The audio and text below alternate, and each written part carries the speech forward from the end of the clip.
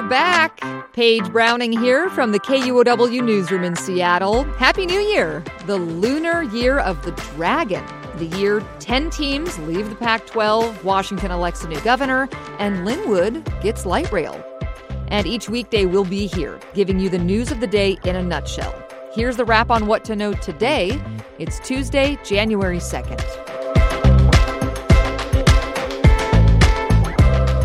As some of us reset at work today after the holidays, local lawmakers are getting right to it. Today was the first day of business for Seattle's new city council. David Hyde takes us there. 5 new council members were sworn in today, and they helped pick a new leader. Sarah Nelson was elected to be the council's new president. We have one job, to work all together to do the most good for the greatest number of people, period. That's it. Nelson's a former council staffer who owns Fremont Brewing. She was first elected in 2021. Over the last 2 years, her relatively business-friendly views sometimes put her at odds with more progressive colleagues. But in last fall's election, Nelson backed like-minded centrist candidates, most of whom won. Among other things, the council president runs meetings, appoints council committee chairs and members, and would step in as mayor if necessary. David Hyde, KUOW News. A new King County Council gets to work today with newly elected members Teresa Mosqueda and Jorge Barron. And the council said farewell today to retiring member Jean Cole Wells, who spent 30 years in public service, and outgoing member Joe McDermott, who spent more than 20 years as an elected official. And in Snohomish County, there's a new sheriff today, Susanna Johnson. She defeated incumbent Adam Fortney in November, who had said he would not enforce Governor Inslee's pandemic restrictions.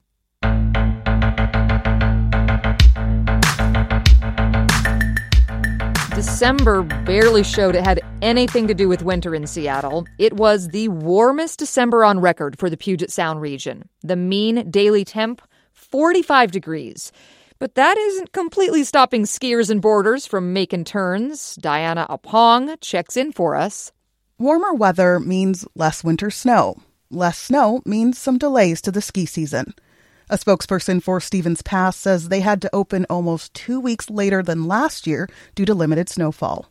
The owner of one outdoor shop, MTN Gear in Ravenna, says business is good. He says everyone knows the snow isn't great, but people are still coming in, though they're renting more than they're buying. Things will start to cool as the week progresses, with heavier mountain snowfall expected Friday. The last time Olympia was this warm over December was back in 1950, according to the National Weather Service. For Seattle, it was a decade ago. Diana Opong, KUOW News. The celebration is still going after the UW Huskies won the Sugar Bowl last night in college football. And now the Huskies are headed to the national championship game in Houston. Fans from Seattle are clamoring to go, but it is going to cost them. As of this afternoon, the cheapest tickets are around $900 each before fees. Ouch.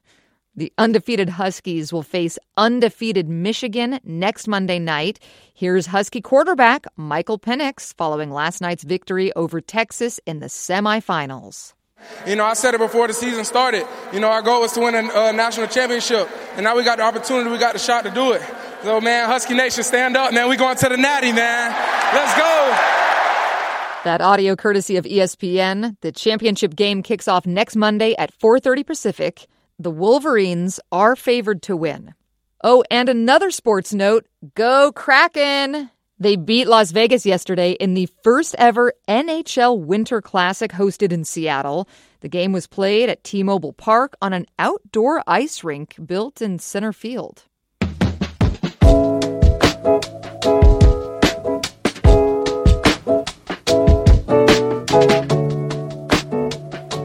Washington State has new laws taking effect as we start the new year. Employers cannot test applicants for cannabis when they make hiring decisions. They can pretty much only test employees for cannabis now if an employee was involved in an incident and suspected of being under the influence while working. There are new tenant protections in Tacoma and Bellingham. Bellingham landlords have to give 4 months' notice before they raise rent, and Tacoma landlords need to give 6 months' notice before most increases and face limits on how high rent can go up. Rules around buying a gun in Washington are also changing. Jeannie Lindsay has more on this one. Lawmakers approved a few new gun policies in 2023, including a so-called assault weapons ban that already took effect. Now, starting January 1st, gun buyers in Washington must wait at least 10 days before taking any new firearm home. A lot of people, when they go in and they would like to purchase a firearm, they like to have the ability to walk out the door that day with a firearm, and you will never have that again. That's Kateri Candy, who leads Washington State Patrol's Firearms Background Division. I'm Jeannie Lindsay in Olympia. The law also requires safety training that covers suicide prevention and ways to minimize violent confrontations. A lot of people got a raise yesterday. Minimum wages went up, and now Seattle has the highest minimum wage of any major city in the United States. David Hyde has more. Seattle's minimum wage now heads to nearly $20 an hour for workers at larger companies like Starbucks, which works out to over $40,000 a year. We should keep in mind that the actual cost of living in Seattle and in King County is significantly greater than that. That's former labor leader David Rolfe, who drove the original push for a higher minimum wage in Seattle. Studies of Seattle's minimum wage are somewhat mixed. University of Washington researchers say non-skilled workers may be seeing fewer hours, but overall, employers have not cut jobs to deal with their increased costs. David Hyde, KUOW News.